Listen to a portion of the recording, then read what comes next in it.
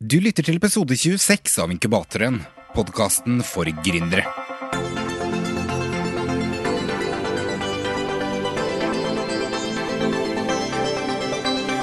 God dag, hei på deg. Det her er Robert Shaw, og velkommen tilbake til Inkubatoren. Hver uke tar jeg en prat med inspirerende gründere og tankeledere som deler strategiene, kunnskapen og erfaringen de selv har brukt årevis på å lære, altså du kan ta det med deg på din personlige reise. I dag så har jeg en veldig stor gladnyhet for inkubatoren. Kanskje ikke like stort for deg, men det vil ha en veldig positiv innvirkning for deg også, fordi nå har jeg endelig fått med meg en proff redigerer til å redigere episodene. Og hva vil det si? Jo, det vil si, hele tiden har jeg ligget litt i bakkant med redigering av episoder, sånn som nå har jeg 4 klare til å gå ut. Jeg er forsinket med forrige ukes episode. Og det her vil gjøre er at nå vil vi alltid ligge i forkant, og det vil da komme en ny episode på samme dag hver uke, og på samme tidspunkt. Så i stedet for å ligge alltid litt i bakkant, så vil det nå hele tiden ligge i forkant. Og det er så sykt deilig, og det er en liten læring til dere der hjemme også. Dere vet det nok allerede, men jeg har ligget bakkant på det der, og det alltid få noen andre til å ta seg av det du ikke er god på. Redigering har gått greit hittil. Jeg fikser det, det funker bra, men det er ikke min sterke side, og for meg personlig så tar det energi, det stjeler energi. Og nå som jeg har en annen til å ta seg av det, så kan jeg fokusere mer på de områdene som jeg er god på, og de områdene som jeg kan få akselerert ting fremover på. Så det er enormt deilig, og tusen takk til deg, Morten, som nå har blitt med på Inkubatoren-laget, og så gleder jeg meg veldig til å fortsette samarbeid med deg fremover. I forrige episode hadde jeg med meg et multitalent av en mann, Bjørn Kjos, og jeg har også med meg enda et multitalent i denne episoden. Han har jobbet i mange spennende selskaper, eBookers, også Norwegian, Google, McCann Group Norway, Dagbladet og mye annet. Men i dag så er han gründer og medgründer av blant annet Filter Media og Venture Factory, som driver en drøss med nettbutikker. I dag har vi med oss Even Aas Eng. Velkommen til Inkubatoren, Even. Tusen takk for det. Kan ikke du fortelle først, hvis noen spør deg hva du driver med, hva er det du svarer da? Morsomt at du spør om det. Det var en som spurte meg i går, og da sa jeg det som er favorittsvaret mitt. Da sier jeg at jeg selger dameundertøy på internett. Det pleier å være en god start på en samtale. På den alvorlige siden så har jeg faktisk litt problemer med å svare på det spørsmålet, for jeg er involvert i litt forskjellige typer ting, og det er på en måte det er vanskelig å definere det som en greie. Og hvis jeg snakker med noen om det, så prøver jeg vel å si at jeg jobber med å starte ulike virksomheter i den digitale verden, eller basert på de mulighetene som har oppstått i den teknologiske transformasjonen som samfunnet er inne i, eller et eller annet sånt svar da. Men nei, det er ikke så lett å svare på faktisk. Hva er det folk som regel spør om etter du sier at du selger dameundertøy på internett da? Mange tror meg ikke når jeg sier det, og så blir de desto mer overrasket når jeg sier at og i år så ser det ut som vi selger dameundertøy for 10 millioner på internett, så, men grunnen til at jeg sier det er jo for at jeg synes det er morsomt, men jeg er også stolt av det konseptet da, fordi dette er jo en av nettbutikkene som Venture Factory har startet, som heter MyMuse, som selger dameundertøy i Norge og Sverige og Finland på nett. Og på en måte så er det, mange tenker kanskje at vi ikke er så stolte av det prosjektet, men de er kjempestolte av det prosjektet. Og så er det mye av det vi har lært gjennom den satsningen, og andre selvfølgelig, men kanskje spesielt den er ting som vi har brukt til å starte nye virksomheter som ikke har noe med det evne å gjøre. For det er jo grunnen til at jeg sier det er for at det er e-commerce det er snakk om. Så den kompetansen vi har tilegnet oss på performance marketing, innholdsmarkedsføring, teknologi, utvikling. Vi har bygget vår egen e-commerce-plattform. Alt det der har jo blitt utspring for veldig mange av de andre satsningene som har kommet ut av Venture Factory etter hvert. Da. Du snakket nesten om den virksomheten som om det er litt sånn tabu da. Er det tabu? Nei, jeg tror bare det er for at det halvnakne damer på hele nettsida. Så det er jo ikke på en måte, det er jo ikke et produkt du tar med deg hjem til svigermor og forteller om over middagen nødvendigvis da. Men jeg er blitt så vant til det, så jeg tenker ikke så mye på det lenger. Nå leste jeg om deg at du, eller som barn, så var du veldig ensporet, som du sa. Når du setter deg mål med en ting, så jobber du ekstremt mye på en ting, og glemmer veldig mye av det rundt, som da var til litt frustrasjon for lærere og andre. Men, kunne du nevnt kanskje en hobby eller en interesse som du hadde veldig stor kjærlighet for, men som kanskje andre synes var litt rart? Ja, det er ikke så vanskelig. Jeg tror jeg kan nevne i fleng, som det å tippe på trav, for eksempel, som jeg var ekstremt opptatt av. Som barn? Som barn, ja. Ja vel. Jeg ble ganske god på det, så jeg ble leid inn av voksne, husker jeg, for å tippe for dem. Jeg har hatt ulike sånne diller. Jeg var ekstremt opptatt av geografi, og jeg er ikke noe jeg hadde vært noe skoleflink, eller hvis jeg har vært veldig opp og ned. Noe jeg har vært veldig god på, andre ting har jeg ikke vært forferdelig dårlig på. Så jeg husker som vi hadde sånne geografiprøver på barneskolen hvor vi fikk utlevert et amerikansk kart og skrive på statene. Da kjørte jeg statene først, og så kjørte jeg statshovedstaden, og så kjørte jeg alle elvene, og så kjørte jeg alle vannene, og det var det kanskje noen som syntes var litt spesielt. Men det var veldig naturlig for meg, for jeg lå hjemme på kveldstid og leste Atlas, det var det jeg syntes var gøy. Ja. Så, men den sære interessen kanskje ikke så sær, men som jeg har tatt med meg lengst da, det kanskje min interesse for sportsfiske, som jeg var veldig opptatt av som ung, over en lang tid, men som også gjorde at det var ganske ensporet, i forhold til hva jeg brukte fritiden min på. Hva det du får ut av fiske da, som du ikke kanskje får ellers i en travel hverdag? Nei, altså i dag for jeg er fortsatt ivrig fisker, selv om jeg ikke får gjort så veldig mye av det. Men når jeg gjør det i dag, så det jo noe jeg setter utrolig høyt. Det mitt pusterom. Så ikke bli sånn New Age crap her, men det blir som en slags meditasjon. Ja. Så jeg ganske ensporet sånn ellers i dag, ved at jeg tenker veldig mye på jobb, og veldig mye på de prosjektene som jeg involvert i. Men når jeg fisker, så slapper jeg av. Og spesielt når jeg fisker jo ikke så mye, men jeg fisker laks på sommeren. Det blir veldig nære dette. Men laksefiske en sånn tålmodighetsprøve, og den krever fokus. Og det fokuset det som gjør at du klarer å slappe av. Fordi hvis du ikke har fokus der, så mislykkes du. Du klarer ikke å få noen laks. Så enkelt det. Og skal du ha det fokuset hele tiden, så kan du ikke tenke på alt mulig annet. Og egentlig så jo det akkurat det samme som det som kreves for å lykkes med en virksomhet, bare en stikk motsatt. Ja. Så selv om jeg forferdelig utålmodig, så evner jeg eller jeg liker allikevel, i perioder i hvert fall, å bruke all den tålmodigheten som jeg klarer å spare opp på en fisketur for eksempel. Og så slapper jeg rett og slett når jeg gjør det. Hvis avslapping å løpe rundt i 5 dager uten å spise ordentlig og være totalt utslitt og full av myggstikk når du ferdig. Ja. Men det avslapping for meg. Ja, du nevnte fokuset der. Det noe mer du har tatt med deg som du har lært fra liksom fiskinga og inn i arbeidslivet, eller? Nei, jeg tror ikke jeg har lært så mye av det, men min personlighet som kommer nok ganske tydelig fram i den interessen for fiske og det som jeg har lagt ned der da, det jo noe som jeg ser at de samme egenskapene som jeg nok får en del igjen for i arbeidslivet da. Det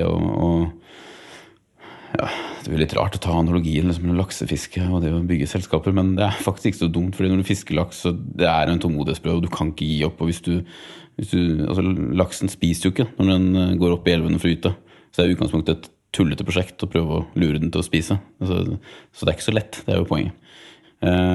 Og laksefiske minner definitivt om å starte business i den forstand at du må bare jobbe og jobbe og jobbe. Og det mange nedturer, men så det fantastisk gøy når det sitter. Og sånn sett det helt likt. Og hvis du klarer å holde ut, så får du den belønningen. Ja. Det likheten, tror jeg. Iblant så biter den, dessverre ikke. Ja, og av og til så biter du jo hele tiden. Sånn senere da, eller jeg ser jo, du har jo studert veldig mye forskjellig, og også i Singapore. Kan du bare fortelle litt hva du har studert? For det var så mye forskjellig. Ja, det bare tullet. Nei, altså jeg gikk jo på Blindern, mest fordi jeg visste jeg skulle studere noe, jeg visste vel ikke helt hva.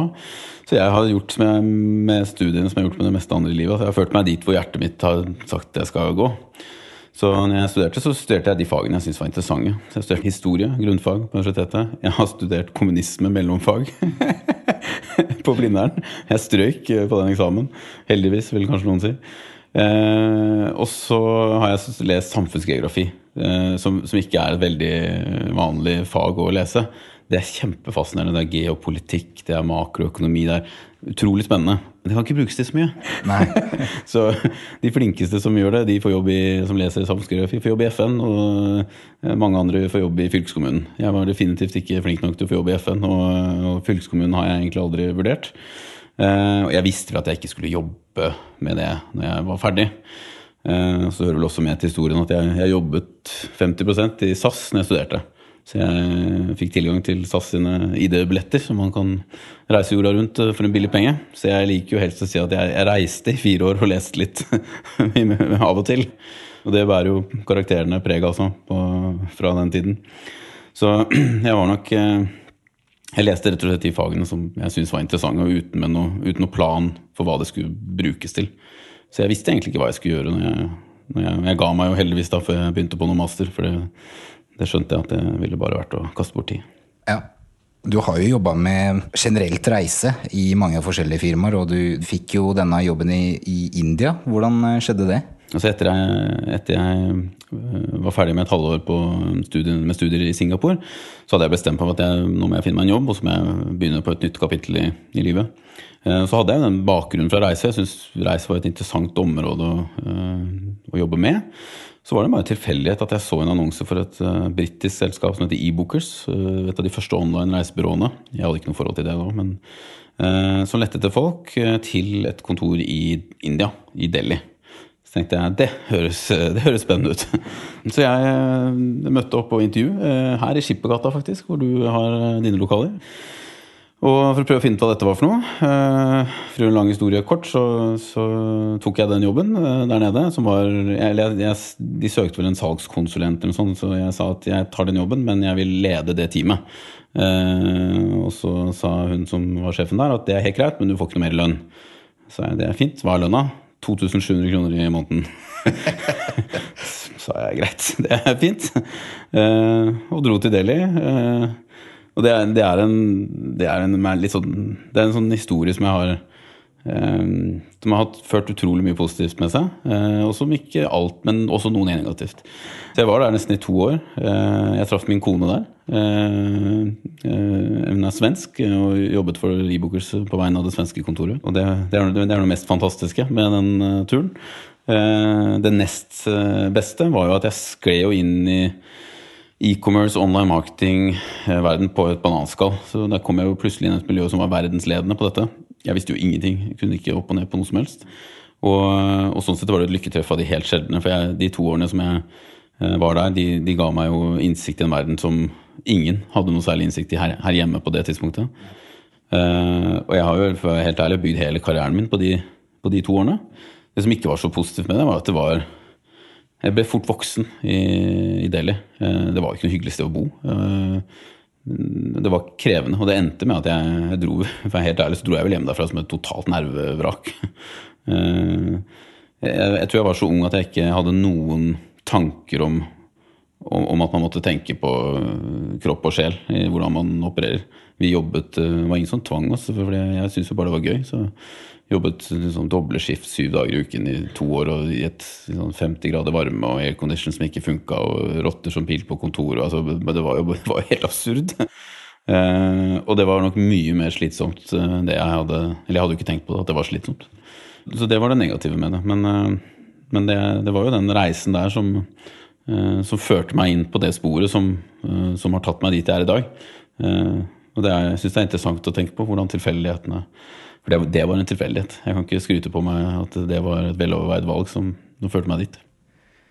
Jeg bare regnet fort på det tidligere, og etter hva jeg har sett, så må jo den lønna ha tilsvart at du hadde mellom 7,5 og 9,5 kroner i timen, eller noe sånt noe. Ja, det har jeg aldri regnet på, men det kan ikke ha vært stort, for jeg jobbet jo 90 timer og mye mer i uka, så det blir ikke... Men jeg sparte penger da, på den lønna. Ok, du gjorde det faktisk? Ja, for jeg var jo bare på kontoret, og vi brukte jo ikke noe penger. Bodde gratis og fikk noe dårlig mat, og spiste jo ikke noe særlig heller til slutt. Da, så. men det var stort sett 2 år med jobb. Og jeg var ikke der for å se India eller oppleve India, så det tok noen måneder å komme inn i det. Min kone var jo sånn sett instrumentell i at jeg endte opp på den måten, for når jeg kom ned så visste jeg ikke helt hva jeg gikk til. Det var ikke sånn at jeg hadde bestemt meg for at det er det her jeg skal gjøre. Men jeg traff Maria der nede, og hun var meget målbevisst, så var jo 5 år lengre inn i dette gamet enn det jeg var, for hun hadde ikke gått på skolen. Så når jeg gikk på skolen så hadde hun jobbet knallhardt, så hun var jo sjef når jeg kom inn der. Så jeg så jo hvordan hun sto på, og jeg forstod hva som krevdes for å lykkes. Så jeg fulgte egentlig bare hennes lead, ja. Det var mye jobb, ja. Ja, for du startet jo som teamleder der nede.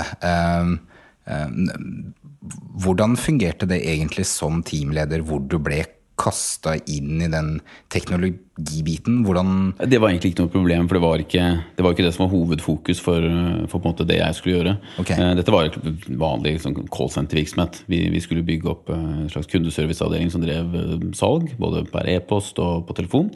Som bestod av noen nordmenn som vi ansatte og fløy ned, og noen indre som vi ansatte for å gjøre salg til norske kunder med indiske ansatte. Og så begynte vi å jobbe litt med marketing, og jeg kom i kontakt med teamet der nede som jobbet med SEO og med PPC og med affiliate marketing, og sånt, det var der på en måte det interessante lå. Og så skjønte jeg ganske fort at det der var ganske spennende. Ja. Og så var dette akkurat i det tidsrommet hvor Google gikk på børs. Jeg er veldig lei meg fortsatt for at jeg ikke hadde noe særlig penger den gangen, så jeg kunne kjøpe aksjer i Google, fordi jeg så jo hvor mye penger vi sprøyta inn i det maskineriet der, ja. Og hvor mye vi fikk igjen, og hvor utrolig effektivt det var. Den gangen. Det kostet det ingenting. Og litt det samme som vi opplever i dag i forhold til Facebook. Markedet forstod ikke hvor kraftig det der kom til å bli. Men det skjønte jo, vi så jo det. Det var vi som betalte for annonsene. Så det var den biten som førte meg inn i marketing, på marketingsporet da. Ja. Kan jeg bare nevne fort her for de lytterne som ikke vet det, SEO, Search Engine Optimization, enkelt og greit, hvordan kommer det høyt opp i søkemotorene når du søker på ting, og PPC, pay-per-click, hvor mye du betaler for hver annonse folk trykker inn på, og så videre. Sånt noe. Ja, det synes som en grei forklaring. Ja, var det som tok deg videre? Du startet Norwegian, eller hva? Ja, jeg flyttet hjem til Norge, fortsatte å jobbe for e-bookers her en liten periode, og så fikk jeg en jobb i Norwegian, okay. Som er handelsansvarlig der.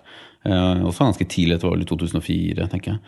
Så tidlig i Norwegians liv. Jeg var ikke der lenge, jeg var der litt over et år, men det var et fantastisk spennende år, og det var egentlig første gangen jeg kom i kontakt med et oppstartsselskap. Ja. Jeg tenkte ikke på det da, vel å merke, for jeg var ikke opptatt av det da. Jeg jobbet med mine ting, og så at her hadde jeg en kompetanse som var verdifull for Norwegian. Begynte der, og implementerte jo egentlig bare akkurat det samme som vi hadde gjort i e-bookers. Og jeg var ikke der lenge, jeg var vel et drøyt år, men har mange gode kontakter fortsatt etter den perioden jeg var der. Og der var det utrolig mange inspirerende og dyktige mennesker som har også gått videre og gjort det skarpt, de som ikke har blitt i Norwegian nå, som Daniel Skjeldam, som nå er konsernsjef i Hurtigruten, som var en av de som jobbet der da, med ansvar for revenue management. Åsta Bråten, som i dag er salg- og markedsdirektør i Widerøe, som også har vært administrerende i flere selskaper i mediebransjen, og mange andre som og selvfølgelig med Bjørn Kjos i spissen. Så det var et inspirerende miljø å jobbe i. Jeg var nok litt ung og litt oppesen. På en måte så er jeg glad for at jeg var det, for jeg tror jeg hadde ikke gått fra Norwegian hvis jeg hadde fått en sånn jobb med litt mer erfaring. For da hadde jeg nok tenkt at dette er så spennende, og her kan man bygge, og så hadde jeg blitt. Ja. Og det hadde vært fint, det, men da hadde jeg ikke sittet her i dag og gjort det jeg gjør nå. Nei. Så igjen nok en sånn litt tilfeldig variant som gjør at livet blir som det blir. Ja. Vet du hva, vi tar og hopper litt frem i tid, for du har jo gjort veldig mye Dagbladet og alt mulig sånt, men når du fremover bestemte deg for å kanskje finne på noe selv, hva var det som skjedde da? Hva var det som fikk deg til å til å tenke den tanken? Det var en lang prosess, tror jeg. Jeg er ikke... Altså, jeg har jo aldri vært fast bestemt på egentlig noen ting. At jeg skal bli noen corporate dude, eller at jeg skal bli gründer. Dette har skjedd som en del av en lang prosess ved at jeg har utviklet meg. Det jeg opplevde, tror jeg, i alle de store selskapene jeg har jobbet i, og da inkluderer jeg også Norwegian, selv om det var et oppstartsselskap den gangen. Det var stort, og selv da så var det stort. Jeg jobbet en kort periode i Google, jeg var i McCann, jeg var i Dagbladet, og alle de selskapene gjorde det jo i og for seg, altså Norwegian gjorde det kjempebra, McCann gjorde det bra, vi fikk jo gjort ting, og jeg har ingenting å klage over på noen steder, jeg har veldig mange gode venner i alle de bedriftene. Men jeg hadde vel en sånn, det var vel en følelse alltid av at ting gikk for sakte, og at det kunne vært gjort enda bedre. Og så skal jeg jo være så ærlig å si at jeg har vel alltid vært opptatt av at jeg gjerne vil bestemme. Og at jeg vil bestemme mest mulig. Og ikke fordi at jeg ikke har hatt respekt for de kollegaene jeg har jobbet med og deres kompetanse, men jeg har et ønske, og jeg vet ikke hvorfor det er sånn, men jeg har et ønske om å få gjort ting på min måte. Men det viktigste tror jeg var den følelsen av at det går ikke fort nok, vi gjør det ikke riktig nok, vi blir hemmet av på en måte strukturen vi er en del av, et styre med noen som ikke forstår, altså alle de elementene som gjør det vanskelig for eksempel for dagens mediehus å komme seg ut av den situasjonen de er i, rett og slett fordi strukturen hemmer de. Og det var nok den prosessen som ledet fram til beslutningen om å starte eget, i tillegg til at jeg var en del av Berngruppen og Dagbladet, hvor jeg skulle prøve å bygge opp nye digitale satsninger der, og så var det en enkelthendelse der som gjorde at det ble litt vanskelig, og det var at de bestemte seg for å bruke mye penger på å kjøpe rettighetene til Norsk Tippeliga på internett. Det synes ikke jeg var noe spesielt god idé, og det var mye ressurser som gikk med på det, som kunne blitt brukt annerledes, mente jeg. Så det var liksom kanskje den ene enkelthendelsen. Men så var det andre ting som fikk meg til å gjøre det, og det var at jeg møtte noen veldig flinke folk på veien. En var Bo Myros, som jeg var med å starte Venture Factory. En seriegründer, dyktig programmerer, eller dyktig, det er et understatement, en jævla god teknolog. Og jeg traff Tore Malme, en særdeles dyktig finansmann. Og jeg følte at disse gutta, vi utfyller hverandre godt, de kan de tingene jeg ikke kan. Dette er det rette teamet å starte med. Og så hoppet jeg i det. Og da var første satsningen var MyMuse, eller? Nei, altså vi tre startet jo Venture Factory sammen. Og det første vi gjorde var jo å løpe rundt på byen med en PowerPoint og spørre om vi kunne få 15 millioner kroner. Så snakk om å være naiv, men det gikk jo. Så jeg tror man kan ta med seg at det å være naiv ikke nødvendigvis er noe dårlig egenskap. Fordi det er klart at det der skulle jo aldri ha gått, men det gikk. Og det første prosjektet vi gjorde, det var faktisk, det er en morsom historie nå i etterkant, fordi vi lagde en social shopping-tjeneste som het Inspire.me, som rett og slett var en crawler som vi sendte ut på nettbutikker verden over, plukket alle produktene og informasjon om hvem som hadde liket de produktene, pinnet de, tweetet de, for å rett og slett lage en slags ranking på de produktene som var populære i sosiale medier. I tillegg så la vi på et lite social network-lag opp på det for shoppinginteresserte. Lang historie kort, konseptet var jo i og for seg bra, jeg var stolt av det da, jeg mente det var en god idé, men det var vanskelig å få nok inntekter til å få det der til å rulle, og det trengte store co-investeringer hvis vi skulle fått det til. Men det som er gøy i dag da, det er at snakk om lean startup, liksom, nå har vi for noen vil jo kjenne igjen det navnet, Inspire.me. Det ble lansert et nytt selskap for 1,5 måned siden, som heter Inspire.me.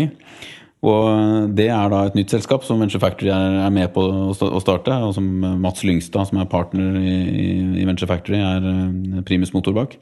Men han likte jo det navnet, så vi solgte det navnet til det nye selskapet. Og så tok vi det gamle selskapet, og så bytta vi navn på det til VFTech, som er et annet selskap vi nylig har startet. Ja, så her er det gjenbruk av både selskapsnavn og selskaper. Ja.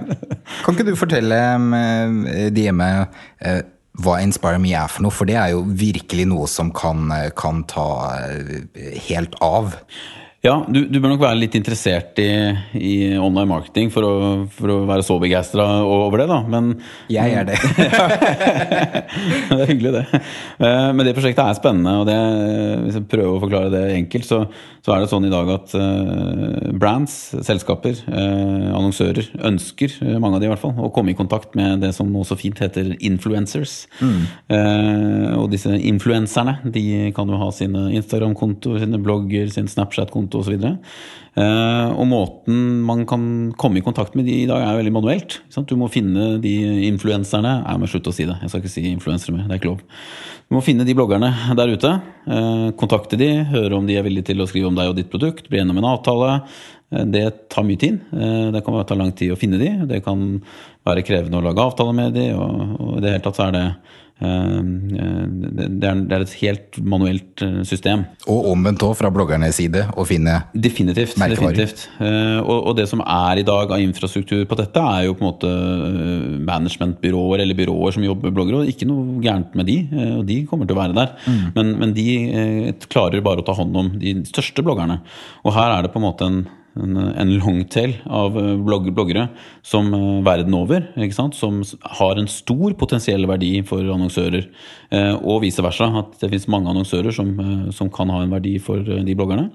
Så Inspire.me rett og slett en markedsplass som skal knytte annonsører og bloggere sammen, og så har Mats laget en infrastruktur som skal gjøre det mulig å på en måte lede annonsørene og bloggerne gjennom hele denne prosessen. Så annonsøren kan gå dit og finne bloggere innenfor ulike kategorier, finne ut hva de tar betalt, de kan kontakte de kan bli enige med en avtale, Inspire.me håndterer betalingen, det en escrow-løsning hvor pengene blir liggende til alle partnere enige om at dette ble sånn som det skulle bli, og et ratingsystem. Så ja, skal man si da? Slags Airbnb for bloggere? Ja, det jo på en måte det. Så klart kan jeg litt ekstra interessert fordi jeg driver en podcast selv, og det jo et helt nytt marked igjen som kommer nå, og som kommer til å vokse mye fremover. Men kunne ikke du fortalt et par setninger om noen av de eventyrene, eller hva jeg skal si, som dere har startet på, som du synes har vært mest spennende? Ja, sånn i Venture Factory-regi, eller sånn for meg sånn generelt sett? Ja, litt sånn generelt det dere driver med, og du. Dere driver jo mange forskjellige nettsider og type bedrifter. Ja, altså vi har vært borti mye forskjellig, og det mye av det som har vært interessant og interessant av ulike årsak. Så for meg personlig så jeg liker prosjektet til Mats, Inspire Me, veldig godt, som vi akkurat snakket om. Det et morsomt prosjekt fordi at det lykkes han, så løser han jo virkelig et stort problem sånn, altså i min verden. Altså han redder ikke verden med denne bloggplattformen, det ikke det jeg mener, men det ville vært morsomt å få lov å være med på en sånn reise hvis han lykkes med det. Det inspirerende. Det andre som veldig motiverende for meg om dagen, og som har vært lenge, det at vi både gjennom Venture Factory og at jeg får lov å være med på reisen med Filter Media, for det et område jeg brenner for. Hvordan kan man klare å bygge nye mediehus, aviser i dag, som både leverer god journalistikk og som tjener penger. Og der holder vi på med mye spennende om dagen, både i Filter og i Venture Factory i BuzzIt, selv om BuzzIt driver jo ikke med journalistikk, men kommersielt sett så det samme type inntektsmodell. Og der jeg veldig involvert om dagen, for å si det pent. Ja. Og det kjempespennende, for det også snakk om at der kan man også løse noe som kan, altså det viktig at Filter lykkes, mener jeg. Ja. Og så høres det kanskje litt pompøst ut, men jeg mener faktisk det. Ja. Og det inspirerende å få lov å jobbe med. Ja. Ja, for finner dere en løsning der, så har dere funnet en generelt en løsning for mediebransjen. Ja, det høres jo enda mer pompøst ut. Ja, men det jo ikke én løsning her, men hvis vi lykkes med Filter, så har vi definitivt vist at det mulig. Og det vil jo bety noe, mener jeg. Og så håper jeg, og jeg vet at det finnes veldig mange andre løsninger også, men noen må prøve å finne de. Ja, ikke sant? Så vi prøver det på vår måte, og så håper jeg at andre kommer til å prøve på andre måter. Ja. Hva tror du egentlig litt løsningen da? Sånn som du ser det i dag? Jeg har skrevet min del av surmaga kronikker på dette temaet, og det sikkert mange som vil kritisere meg for at jeg bare påpeker hva som gærent og ikke kommer med løsningen. Jeg føler at jeg har litt mer ryggdekning nå for å syte jeg da, når vi i hvert fall har prøvd å starte vår egen avis. Men det klart at jeg sitter jo ikke med noe fasitsvar på dette, men jeg har jo mine tanker om hva jeg mener viktig å fokusere på. Og jeg tenker at det to, hvis du ser først på det som ikke så konkret da, altså i forhold til enkeltprosjekter, men hva det man kan gjøre som en tradisjonell virksomhet for å klare å lage nye produkter og tjenester som faktisk fungerer for de, så mener jeg at løsningen ligger i at de helt nødt til å investere penger i noen andre miljøer enn sine egne, og satse på at de klarer å løse dette. For jeg tror det forferdelig vanskelig å ta bokstavelig talt flere 100 år gamle selskaper og få de til å snu seg raskt nok, jobbe riktig. De har for mye legacy. Og det krevende, sånn at det stor forståelse for den jobben som topplederne i de selskapene gjør, for den ikke lett.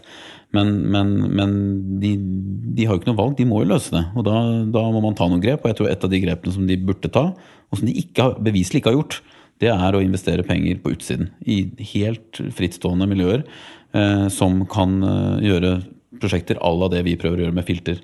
Det jo sånn man finner på nye løsninger, så man klarer å oppdage nye forretningsmodeller som fungerer.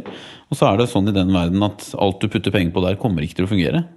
Og det vanskelig å svelge i et sånt industrielt miljø. Det nesten motsatte som skjer der når du putter penger i et dårlig prosjekt, så blir det bare verre og verre å legge det ned etter jo mer penger du har brukt. Ja. Så der det en sånn du må endre tankesett rett og slett, og det må gå mye fortere. Det andre som jeg vet ikke hvor interessant dette for dine lytter, men det blir veldig sentrert rundt media, men hvis du tar, for de norske medier har på en måte vært ganske flinke digitalt, hvis du ser på hvordan konkurrentene deres i andre land har klart seg, og det de har vært flinke til å ta en digital posisjon. Dagbladet, VG og andre har gjort en strålende jobb med å etablere nettaviser. Det finnes jo ikke nettaviser i noe sted i verden som tjener så mye penger som norske nettaviser. Okay. Nå har de jo gjort det ved at de har solgt veldig mye av noen annonser som ikke, etter min mening i hvert fall, ikke nødvendigvis den beste bruken av markedsføringsmidler, altså bannerannonser, og de har solgt det ganske dyrt. Men man kan jo ikke bebreide de for det. Det jo bare bra jobba, så sånn jo det. Men de har gjort en god jobb. De gjorde en god jobb tidlig. Men det som jeg tror har blitt en hemsko for de fleste av disse store aktørene, det at de har gått fra å ha enkeltstående satsninger på digitale medier, for det hadde de alle sammen nesten i starten, og det var jo helt riktig tenkt, og derfor lyktes de så godt som de gjorde blant annet. Men så har de gått til å slå de sammen igjen, fordi det ble tvunget til det i forhold til å spare kostnader. Og det mener jeg en viktig faktor til at de sliter med å utvikle nye løsninger og produkter som faktisk funker. Ja. For de har fått de har blitt ett hus igjen, og de har hadde i hvert fall masse ny kompetanse, men nå føler jeg jo at det blir mindre og mindre av den mange steder og ikke mer og mer, og det gjør ikke jobben noe lettere, tvert imot gjør det vanskeligere. Nei. Så det på det overbyggende der, mer sånn på prosjektnivå, så tror jeg at jeg tror norske medier nå overvurderer et område og undervurderer et annet. Og det området de overvurderer, det programmatic. Og alt blir programmatic, så sånn sett kan du ikke overvurdere det, men problemet til norske medier ikke at de ikke har gode nok data, og at de ikke har hatt gode nok programmatic-løsninger, eller som VG, som kom sent med i det gamet i det hele tatt. Problemet jo annonseformatet. Så det hjelper ikke hvor mye god data du dytter på de displayannonsene. De kommer aldri til å bli så effektive som de burde ha vært. Og der det selvfølgelig mange som uenige med meg, og det helt greit. Men det noe det jeg mener, og derfor mener jeg at det området blir overvurdert. Jeg tror nå at det mange som mistenker, eller som tror på at løser programmatic og data, så kommer dette til å løse seg på et vis. Jeg tror de tar helt feil. Det området som jeg mener de undervurderer innhold. Så native som foreløpig ser ut som en slags liten kuriositet i medieverden, det tror jeg blir langt viktigere enn det mange tror i dag. Og så det ikke sånn at jeg vet jo ikke hva disse menneskene tenker, så det jo bare synsing fra min side, men det noe det jeg tror. Ja. Nettbutikkene, når dere ser et konsept som dere kanskje har lyst til å satse på. Eller vi kan jo snakke om selve konseptet først. Hva det som utgjør et godt konsept, og hvilke skiftninger i markedet eller annet det som på en måte peker mot at det her kan faktisk bli noe bra? På generell basis? Ja, eller så kan du bruke eksempler, noe du har sett hvor du tenkte at her er det en mulighet, eller du kan jo til og med nevne noe du har sett som dere ikke skal satse på, sånn at du ikke avslører noe. Ja, sånn sett, ja. Nei, altså vi har jo altså, dette er jo, jeg føler meg så lite skikket til på en måte til å råde på disse tingene, for jeg føler meg ikke som noen ekspert på dette egentlig. Vi har jo lært litt av det vi holdt på med i Venture Factory i de siste 3 årene. Men der har vi jo også endret strategi så mange ganger, ikke sant? At nå føler jeg at nå er vi der, men det har vært mange twist and turns. Det jeg har lært da, i forhold til prosjekter som vi har vært involvert i, er jo det aller viktigste er nesten uansett alltid menneskene. Så fordi jeg så det var en debatt her i kampanjen om ideer og så, ja, det går an å finne på sånn jævla gode ideer, men det finnes veldig mange jævla gode ideer. Det er sjelden der, liksom, det er ikke manko på de, og det er ikke noe problem å komme opp med det heller, egentlig. Men å gjennomføre det på en sånn måte at det faktisk blir en suksess, det er det som er jobben. Og derfor er menneskene alt. Og en av de feilene vi gjorde tidlig i Venture Factory, det var at vi overvurderte oss selv egentlig i det spillet der. Så vi sa jo at vi kan gjøre prosjekter sammen med eksterne gründere som har annen spisskompetanse enn det vi har, og så skal vi sitte på en måte, men vi skal sitte og drive disse selskapene, vi skal drive marketing for dem, vi skal kjøre operations, og så skal den gründeren på en måte, medgründeren da, være et alibi innenfor kanskje et område hvor de vet noe som vi ikke vet, og hvor de kan bidra med noe. Det var jo totalt mislykket. Altså, det er stikk motsatte som funker. Og det er nok det er i hvert fall en lærdom jeg har tatt med meg, at det spiller jo ingen rolle om du liksom er flink på det ene eller det andre. Altså, så du lykkes med noe, så du bygger noe fra ingenting, så må du ha fullt fokus på det, og du må ha noen fantastisk flinke mennesker som egentlig lever og ånder for det prosjektet. Altså, det er så enkelt og så vanskelig. Så menneskene er definitivt det viktigste. Når det gjelder andre ting, så jeg er ikke helt enig i det. Jeg synes det er alt for mye som prat om at man må tenke så stort. Og det er ikke noe gærent å tenke stort, så jeg ønsker ikke å si det, men det er andre alternativer til å tenke verdensherredømme.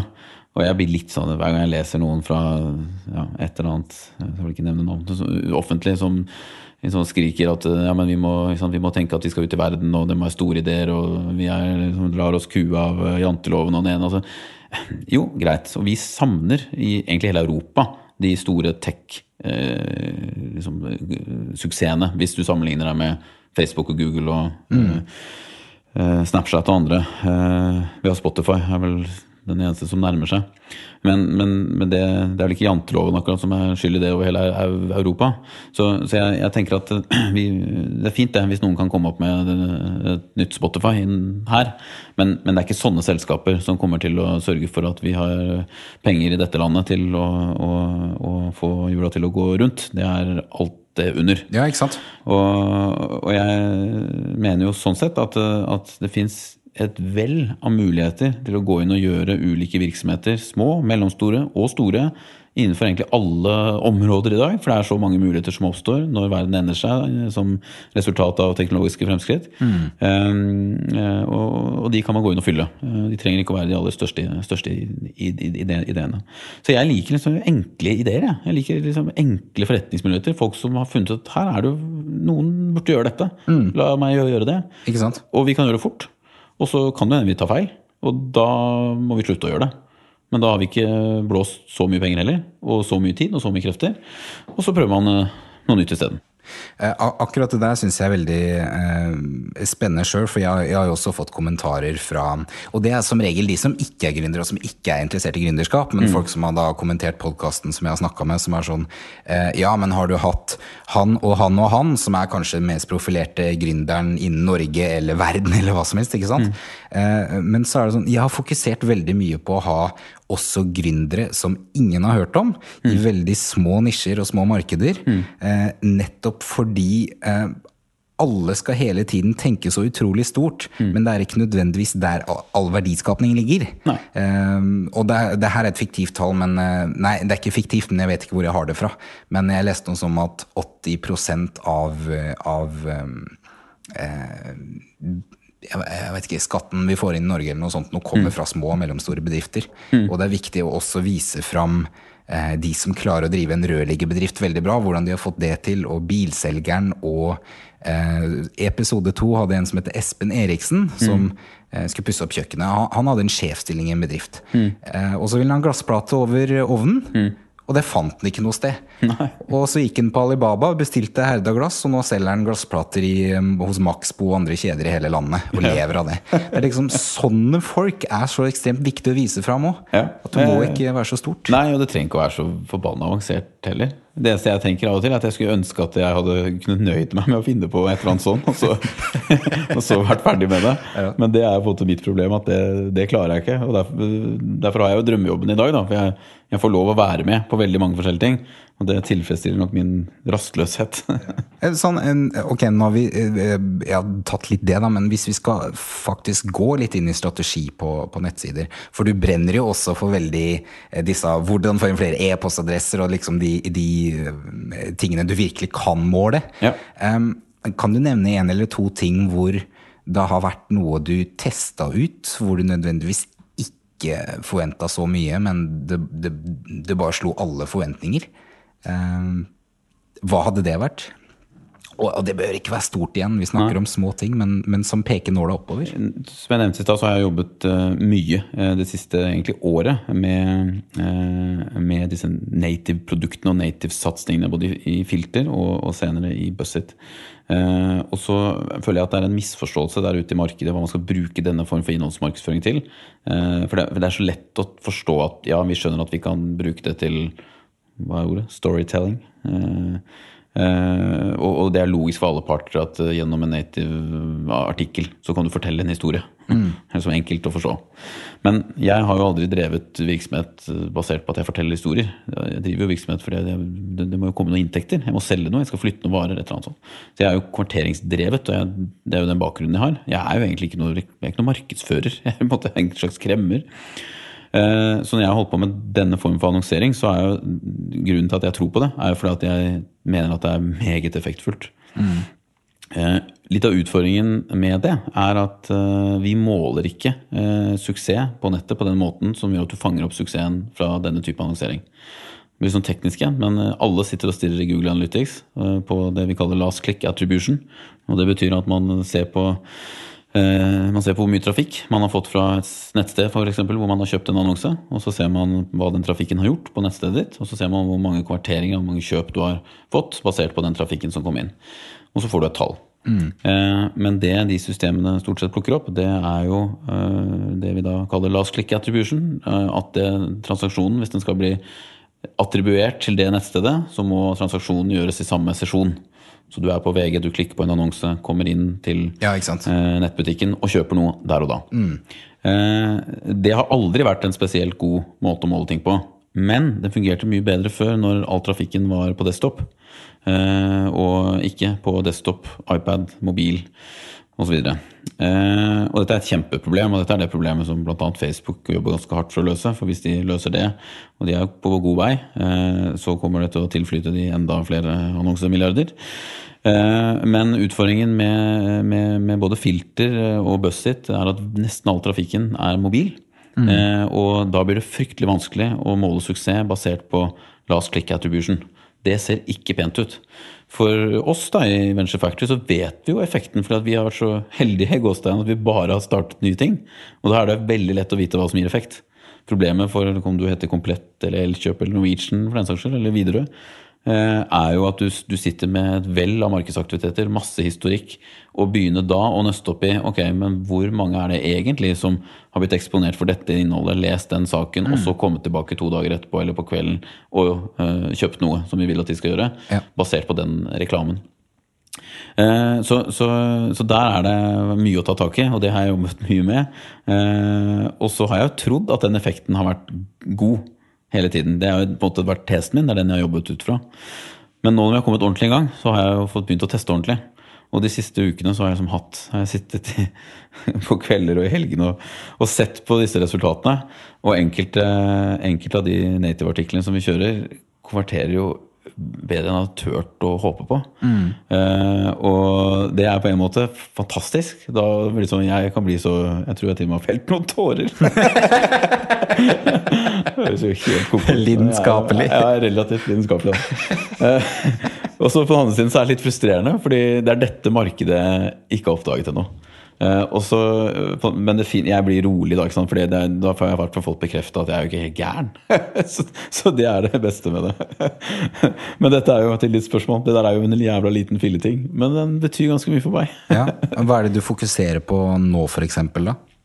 Altså akkurat nå disse dagene her. Nei, altså det blir som det første spørsmålet du stilte meg. Hva det du driver med? Altså jeg har jo fingrene borti ganske mye rart. Så jeg har ingen normale dager. Det ingen dager som like.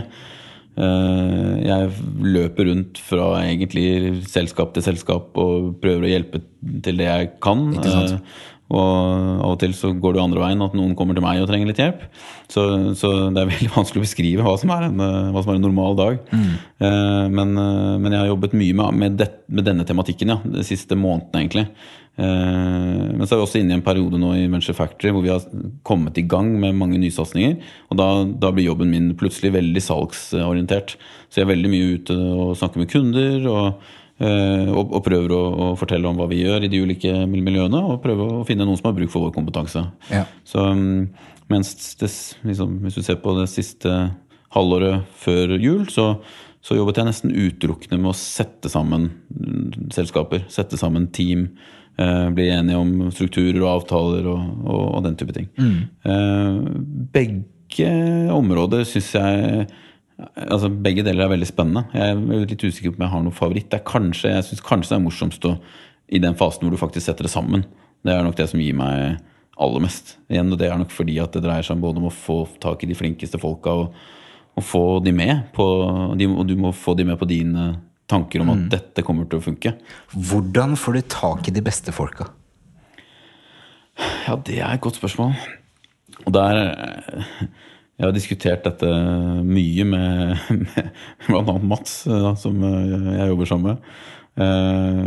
Mats har jobbet i Facebook, og han har kommet med mange gode innspill i forhold til hvordan han mener vi bør bygge arbeidsmiljø, og aktiviteter på kontoret, og få folk til å på en måte jobbe i team. Han har vært opptatt av det. Jeg har jo egentlig aldri vært opptatt av sånne ting. Jeg pleier å si at jeg jo verdens dårligste sjef. Men jeg tror jo at for nå kan jeg jo se tilbake på dette og så se, vi har jo fått tak i fantastisk flinke mennesker. Hvordan har vi gjort det? Jeg vet da pokker. Altså, jeg tror vel at vi relativt flinke når vi snakker med folk til å formidle hva vi prøver å få til, og vi nok kanskje flinke til å formidle det med en entusiasme og visjoner som de tror på da. Ja. Og jeg personlig tenker jo at det det snakk om, at du må få de til å tro på det du tror på. Så jeg klarer ikke å fake det. Så det ikke sånn at jeg sitter og snakker med folk om at de bør ta en jobb, og så tror jeg egentlig ikke at det smart for de å ta den jobben. Nei. Du må være såpass koko at du faktisk mener at det dumt å slutte i Accenture Nei, altså ikke det dumt å slutte, men du må mene at det smart å si opp jobben sin i Accenture for å lede undertøysbutikken Marmus.no for eksempel. Og jeg mener jo det. Ja. Ikke sant? Så hvis ikke jeg mente det, så hadde jeg ikke klart å overbevise noen om å ta de jobbene. Men det klart at det blir jo lettere det der etter hvert, som du har en track record, og du har et navn som noen har hørt om. Men det den biten av det. Den andre biten jo faktisk rekrutteringsprosessen, som jeg har lært veldig mye av de siste årene, for jeg jo ikke noen god leder. Så tidligere har jeg liksom tenkt at det bare mas å drive og ansette folk, så det må vi får tak i noen flinke folk. Ja. Men Mats og andre oppe hos oss har laget fantastisk gode prosesser, rett og slett. Okay. Og nå sist, når vi skulle ansette en del mennesker i januar, så lagde vi hadde et opplegg hvor vi søkte rett og slett etter bare talenter og fikk inn 130 søknader som et lite team hos oss klarte å sile ned til 30-40 eller noe slikt, og så kalte vi inn totalt 15, tror jeg, til egentlig en dag med aktiviteter og møter og samtaler og gruppearbeider og endte opp med å ansette cirka halvparten av de. Ok. Og det er klart at sånt blir det gode ansettelser av. Altså en grundig prosess, det høres jo jævla kjedelig ut, men det er sant. Ja. Og så er det viktig, tror jeg, at det er flere som får lov å mene noe om de som skal ansettes. Det har jo nok jeg også vært for dårlig på før, at jeg har tenkt at det er på en måte, det er min jobb, og det er jeg som skal bestemme det, og jeg skal gjøre det. Det er feil, det er helt feil måte å tenke på. Så i dag så ansetter vi ingen uten at de har snakket med minst 3 ulike på kontoret. Ja, ikke sant. Og så bruker vi jo de andre flinke menneskene som har blitt ansatt til å snakke med det vi tror er flinke mennesker, og så har det en lei tendens til å sørge for at det blir flere flinke mennesker. Ja, sørge for at kjemien stemmer og alt sånt. Ja, for det er jo mer som skal til enn bare at de har en riktig CV, på en måte. Ja, kanskje kunne vært spennende hvis Mats vil, og tatt en episode med han senere om hvordan virkelig få tak i det beste folka. Ja, jeg tror... Så dere ikke er redd for at de skal bli tatt bort fra dere? Nei, overhodet ikke. Vi snur litt omvendt. Hva ville de ansatte i Venture Factory sagt er din aller største egenskap? Ja, veldig sagt da. Jeg tror kanskje at de vil si at jeg kan på en god dag være inspirerende. Det håper jeg, og det tror jeg nok de vil si også. Og jeg tror kanskje at hvis de hadde fått spørsmål om hva er den beste egenskapen, så tror jeg nok kanskje det er det de ville sagt. Jo, jeg tror kanskje det er det de ville sagt. Ja. For du sa beste egenskap. Du sa liksom, for du sa jo ikke egenskaper, for de ville sagt jævlig mye rart. Det er liksom din superpower. Ja, det er lettere å svare på hva de synes er min verste egenskap. Ja, svar på det, og du. Hvis du har lyst. Nei, jeg er jo humørsyk, liksom. For jeg går jo opp og ned med de utfordringene og suksessene vi har på tvers av dette systemet. Så jeg vet, jeg kan jo ikke være lett å forholde meg til alltid. Ja, i løpet av den tida her da, oppstartsperioden og sånt noe, hva har vært mest frustrerende? Hva har liksom vært drittpunktet da? Ja, altså det som jeg har følt som den store frustrasjonen hele veien er jo enkelt å svare på, er penger. Ja. Og samtidig så er det sånn, det er så lett å snakke om det, og så det blir liksom så fort syting og klaging. Så jeg liksom prøver å veie mine ord med omhu når jeg snakker om det, men jeg mener at det må være lov å si at vi i dette landet ikke har et spesielt ennå godt utviklet investormiljø for å investere i teknologi, e-commerce, online marketing, det aller meste egentlig, som ikke er offshore eller eiendomsrelatert. Og så blir det for lett å skylde på investorene, så det gjør jeg ikke heller, for vi er ganske dårlige på gründersiden også. Det skjer en utvikling der heldigvis, og dette blir bedre og bedre, men det er fortsatt krevende. Og nå er ikke vi i en situasjon lenger hvor det er på en måte dette kan ikke velte Venture Factory for øyeblikket, men jeg er vel litt fortsatt frustrert på vegne av andre, og selvfølgelig også litt frustrert selv for Venture Factory sin del, fordi at jeg vil jo egentlig ha mye høyere tempo. Jeg vil gjøre mye mer, men da må jeg ha mye mer penger. Og jeg kan ikke se hvordan jeg skal klare å få til det. Det er litt frustrerende. Ellers så har jeg for all del mange tøffe dager gjennom de første årene hvor jeg har tenkt fryktelig mange ganger at dette kommer ikke til å gå. Men hver gang jeg har tenkt det, så har jeg jo tenkt kort tid etterpå, det her kommer til å gå. Så det er jo alle som har vært igjennom dette kjenner nok den følelsen der. Men du kan på en måte ikke gi opp, for da går det jo ikke. Nei. Du jobber jo sykt mye, og har jobbet sykt mye. Du er jo arbeidsjern, og kona di er jo arbeidsjern, og dere snakker jo om jobb hjemme og har det moro med det. Men det kan jo bli for mye også iblant, uten at man merker det selv, og det har jo også opplevd deg. Hva var det som skjedde der? Ja, jeg var litt inne på det da med den India-turen. At jeg har jo rett og slett hatt erfaring med en angstanfall. Hva som sånn helt konkret har vært årsaken, det vet jeg vel ikke, men jeg er ganske sikker på at jeg tror jeg har en god pekepinn på hva som kan ha forårsaket det. Og så hadde jeg hadde en seanse hvor jeg gikk bokstavelig talt rett i veggen. Og jeg var sykemeldt eller jeg var dårlig i opp mot et år. Og jeg var så dårlig da at da trodde jeg jo ikke nødvendigvis at jeg skulle bli kvitt problemene. Og det var rett før jeg startet Venture Factory. Så jeg vet jo noe om det. Om jeg har lært så mye av det er jeg veldig usikker på. Jeg har i hvert fall ikke jobbet noe mindre etter det. Men jeg tror for dette dreier seg egentlig ikke om timer jobbet. Og jeg snakker med mange av mine kollegaer om dette temaet. Fordi den største problematikken når du er skrudd sammen sånn som jeg og min kone og mange andre, det er jo at det er den positive energien som blir problemet. Du vil jo ikke stoppe. Du klarer ikke å stoppe. Det er jo ikke det at du er stresset fordi at ting går dårlig, eller du blir rett og slett så gira opp at du aldri stopper. Det er nok den årsaken til at jeg har gått på noen smeller. Og jeg tror det er veldig mange som går på smeller nettopp av den årsaken. Ikke det at de har det. Altså det er sikkert mange som har det tøft på andre områder, men det å være gründer og ha den driven, det er jo en fantastisk følelse, en fantastisk egenskap. Men man må passe på, fordi den verste måten du kan, eller altså hvis du mister den muligheten da, til å bruke den driven, da har det ikke vært så mye. Ikke sant? Så det er jo det man bør være obs på. Og da må man rett og slett passe litt på seg selv. Ja. Så jeg er kjempeheldig, men jeg har en fantastisk kone som både er min kone, min beste venn og min forretningspartner, og vi gjør alt sammen. Og jeg hadde aldri klart å gjøre de tingene som jeg gjør uten hun. Må jeg passe på så ikke jeg begynner å grine på podcasten din. Men jeg hadde aldri startet Venture Factory uten Maria. Og jeg startet dette prosjektet i den perioden hvor jeg var syk. Og hadde ikke hun sagt du må bare gjøre dette, så hadde det ikke vært. Alle andre sa jo du må ikke finne på å gjøre dette, er du gal? En person støttet meg i den avgjørelsen, det var hun.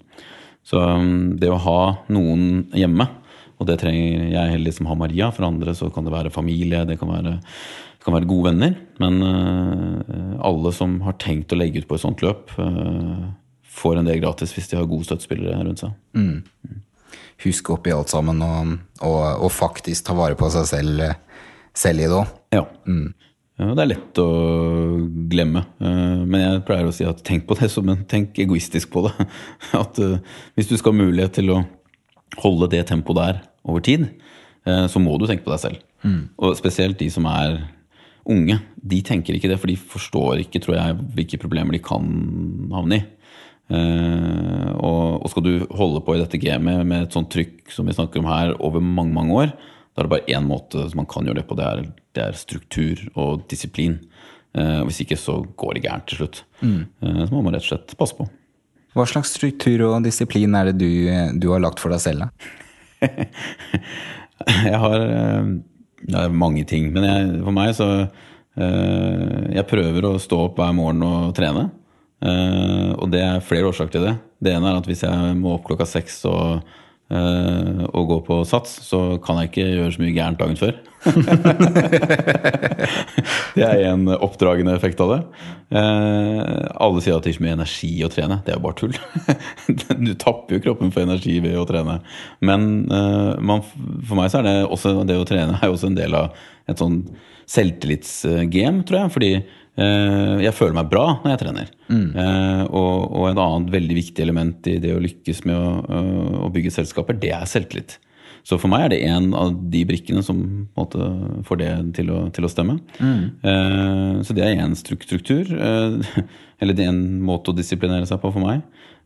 Det andre er jo at det er jo trist da, men det er jo jeg og Maria stort sett da. Vi er jo alt for lite, dessverre, ute med venner og hos familie. Og det høres jo fælt ut, men det er nok et bevisst valg på en måte, ikke sant? For jeg klarer ikke å jobbe de timene, og så skal jeg ut og spise middag, eller gå på pub eller på quiz, eller da rakner det. Alt rakner da. Så man kan gjøre det en gang imellom. Det jeg og Maria er veldig flinke til, det er jo at vi er veldig flinke til å ta ferier.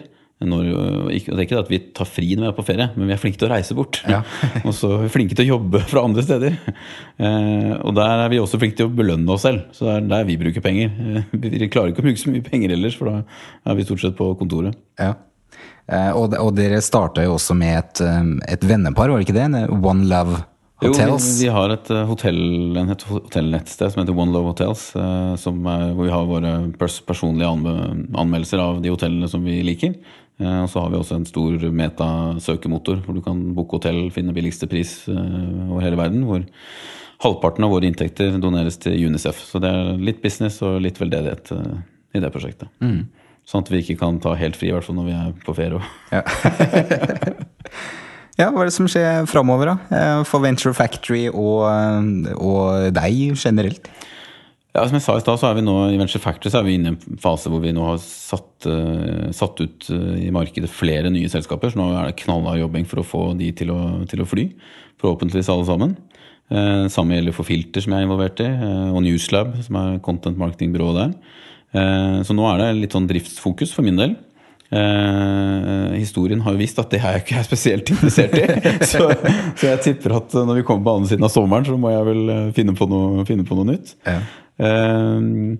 Men nå er det, vi har masse å holde på med nå. Jeg har mye som krever både mye tid og mye aktiviteter fra oss og fra meg, så nå er fokus på det, og så får vi se hva som skjer til høsten. Ja.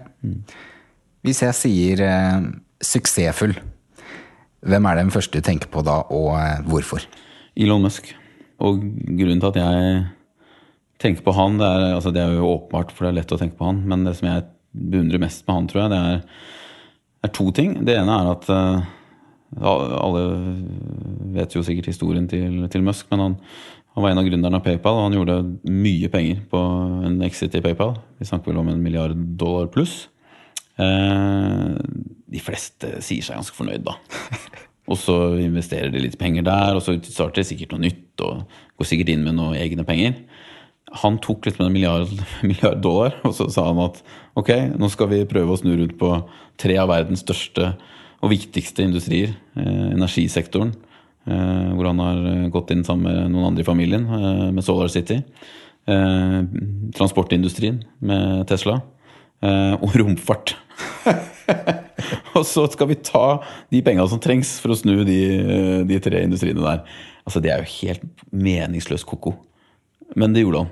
Og han tok sine egne penger, og det holdt på å gå gærent alt sammen.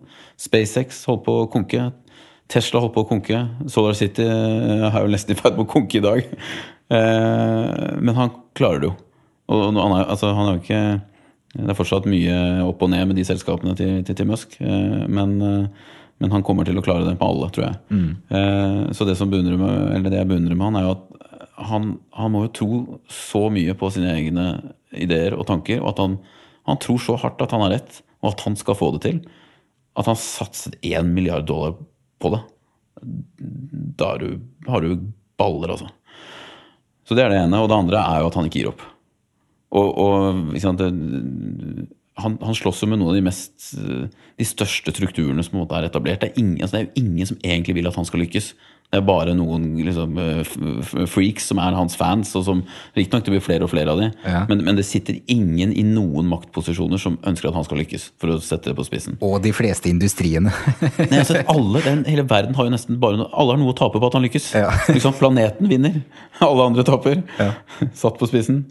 Men han får det til, og han gir ikke opp, liksom. Og når han sitter, jeg er jo litt sånn nerdete, så jeg på vei ned til hytta forrige helg, så satt jeg og Maria og hørte på liksom earnings call med Teslas earnings call. Og da sier han liksom, ja, hva er fokus nå? Nei, nå har vi fått alle disse bestillingene på denne nye bilen, så nå må jo vi lage den bilen. Så hva er fokus da? Jo, da skal vi bli verdensmestere på å lage ting. Ja. Og for å få til det, så har jeg liksom rullet sammen soveposen, og så har jeg lagt den ved liksom slutten av bilbåndet på fabrikken. Jeg pokker meg ikke kødd engang sikkert, ikke sant? Og så kommer han til å få til det. Så han gir ikke opp.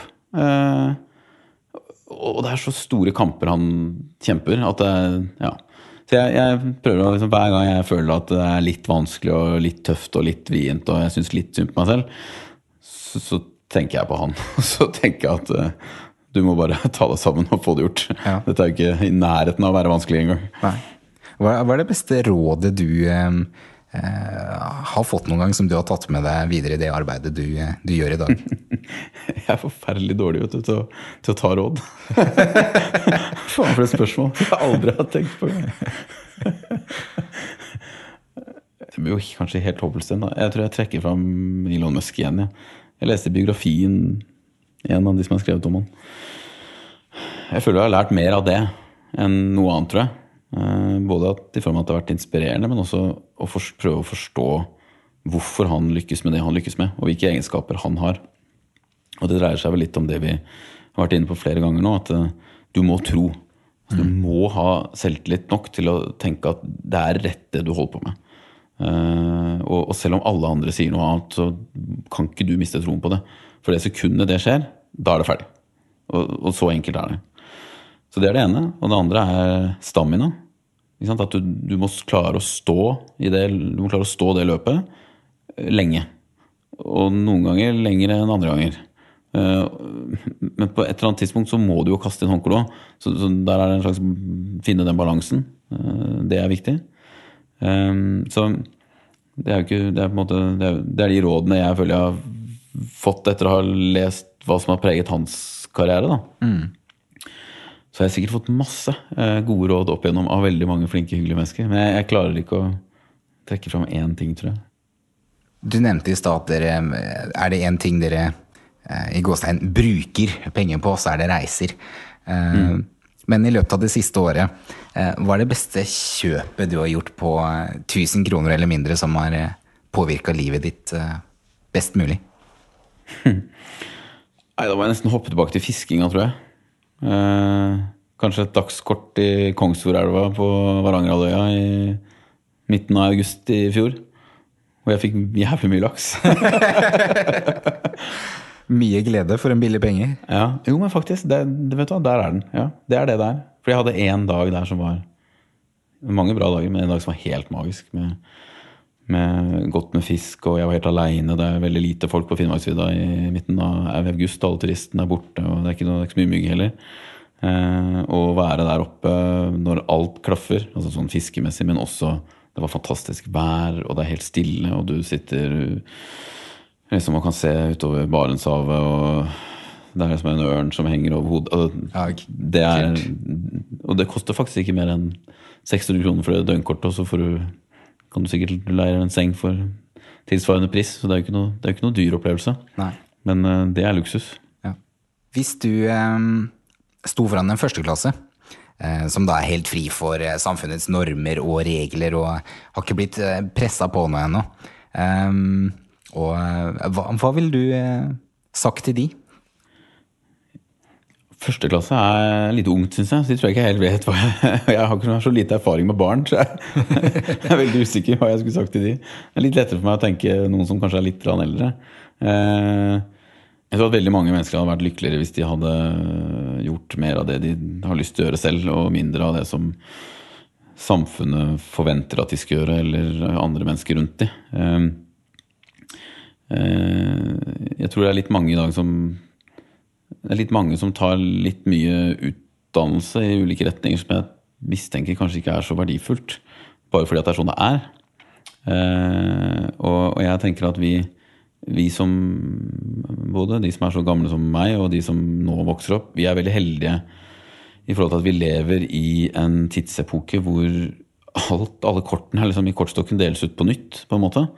For noen så det et stort problem, men for de aller fleste av oss så det muligheter, og det fantastiske muligheter. Så jeg tror jo at vi inne nå i en periode hvor man kan som enkeltperson gjøre noe. Både ting som viktige for verden, ting som kan bli gode forretningsdeler, og som man kan tjene masse penger på, hvis det viktig for en. Men evnen til å påvirke og endre. Og det kan godt... Nei, jeg tror kanskje at det relativt unikt for den perioden vi inne i nå. Og at det fryktelig mye som skjer nå. Og sånn sett så folk burde kanskje tenke at de burde ha litt dårlig tid. De burde forte seg litt med å utnytte de mulighetene. Hva vil du sagt til deg selv da, når du begynte på studiene den gangen, og før du gikk deg ut på hele denne reisen som du har vært igjennom? Det er jeg litt usikker på, fordi på en måte så jeg har tenkt noen ganger at jeg er litt bitter for at ikke jeg startet som gründer tidligere. Jeg var 34 eller 33 eller 34 når jeg startet Venture Factory. Og noen ganger så tenker jeg at pokker heller jeg skulle gjort det der når jeg var 24.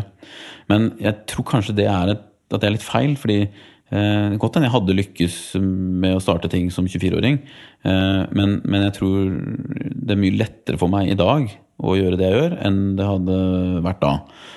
Og jeg tror ikke nødvendigvis at det er altså de tingene jeg har lært på veien, og menneskene jeg har møtt, og nettverkene man har bygget, og det er jo det som summen av det er jo det som har ført meg dit jeg er i dag. Men jeg tror kanskje at jeg hadde skippet de 4 årene med reising og samfunnsgeografi. Åja, du hadde skippet reising faktisk? Ja, jeg lurer på det. Men det kan jo hende at det hadde vært et litt for fornuftig råd da, ikke sant? Så godt det hadde vært helt feil, men det er det logiske å tenke for meg. Ikke sant? Nå, at men der kastet jeg bort 4 år. Ja, sånn sett. Men det er jo selvfølgelig ikke riktig. Det var 4 av de mest fantastiske årene jeg har hatt. Ja. Og for en ung person som jeg så jo selvfølgelig ikke hele verden, men jeg så veldig mye av verden. Og jeg lærte veldig mye av det også. Og jeg hadde noen fantastiske opplevelser. Men ut fra et sånt, nå er jeg så inne i den bobla om at dette dreier seg om, ikke sant? De skal bygge ting og selskaper, og det var ikke noe jeg tenkte på da. Men godt hende at vi hadde forferdelig dårlig råd, ikke sant? Dropp det skolen og dropp reising, nå må du begynne å bygge selskaper. Altså, det kan godt hende at da hadde jeg vært samfunnsgeograf i dag. Nå er liksom følelsen at ting skal gå raskt, og ting må skje fort, og nå sløste jeg bort en dag på det. Ja, altså jeg tenker jo ikke på det kanskje før du spør om det, jeg er blitt ganske ekstrem på det, ikke sant? At jeg føler at vi kan ikke kaste bort noe tid. Og der kastet jeg liksom bort 4 år. Ja. Men jeg trekker tilbake. Det hadde vært forferdelig dårlig råd i meg selv da. Jeg burde jo sagt, nei, nå må du ta 4 år og reise og se verden og ha det gøy, og så kan du gjøre noe seriøst etterpå. Bra vi ikke kan reise i tid. Ja, ikke sant? Helt til slutt, har du et siste råd du ville gitt til de der hjemme? Hvem er de der hjemme? Det er folk som kanskje har lyst til å starte noe selv. Det er folk som har startet noe selv. Også folk på din alder som kanskje har lyst til å komme seg ut av jobben og satse på noe. Men det kan også være folk som har lyst til å følge en eller annen drøm. Det behøver ikke være gründerskap, men folk som generelt har lyst til å utvikle seg selv og høre historier til de som har tatt steget, uansett hva det måtte være. Jeg vil jo oppfordre flere folk enn de som gjør det i dag til å prøve. Og så tror jeg at en del av de tingene som, for det ender ofte opp i en slags risikovurdering, tror jeg, spesielt for de som er litt voksne. Og dette er litt en typisk problemstilling i et land som Norge, hvor vi har det veldig bra, hvor vi har veldig høye lønninger, og folk har det jo veldig godt. De tjener masse penger, mange flinke mennesker, de bor i fine leiligheter og hus, og de har fine biler, og de drar på fine ferier, og har egentlig ikke noen grunn til å rote til det der. Men jeg tror mange, hvis de hadde gjort noe med det, så hadde de opplevd at det de trodde var fryktelig viktig tidligere, kanskje ikke var så viktig allikevel. Så den frykten for å miste noe av det der, den er det nok mange som hadde blitt mer lykkelige av å legge fra seg, og faktisk prøve. Og så er det, men det andre rådet må jo være stopp i tide da, for du trenger ikke å tenke at du skal på en måte sette alt på spill for å lykkes med et prosjekt. Men det går an å prøve litt. Og de aller fleste får en jobb igjen. Og det er ikke noe negativt og det har prøvd. Og jeg tror folk er redd for å mislykkes. Og det bør de heller kanskje ikke være så redd for. Og så trenger man ikke å gjøre sånn som jeg har hatt tendens til å gjøre, å gå ganske høyt ut på banen, for da legger du jo bare lista der, og så må du nesten hoppe over. Det trenger man ikke gjøre. Det er ikke nødvendigvis like lurt. Men ta en liten avstikker, ta en liten sti utenom det vanlige, og i verste fall så kan du gå inn på den gamle igjen. Ja, gjør mer av det alternativet, og litt mindre av det alle andre gjør. Even, tusen takk for at du ble med i Inkubatoren. Takk selv. Det var veldig hyggelig å være på besøk. Det var da Even Aaseng. Tusen takk igjen til deg, Even, for at du ble med i Inkubatoren. Og til deg der hjemme så finner du alle shownotatene med innholdslister fra episoden og linker til det vi har snakket om, til Venture Factory og nettbutikkene til Even på inkubatoren.no/26. Hvis du får noe ut av det jeg lager her i inkubatoren, så er det flere måter du kan hjelpe til for å holde podcasten i gang. Du kan dele den i sosiale medier med vennene dine, legge igjen en anmeldelse i iTunes, eller så kan du også nå støtte den direkte. Jeg hadde en lytter, Håvard, som spurte meg, Robert, har du Vipps? Så sa jeg, nei, det har jeg ikke.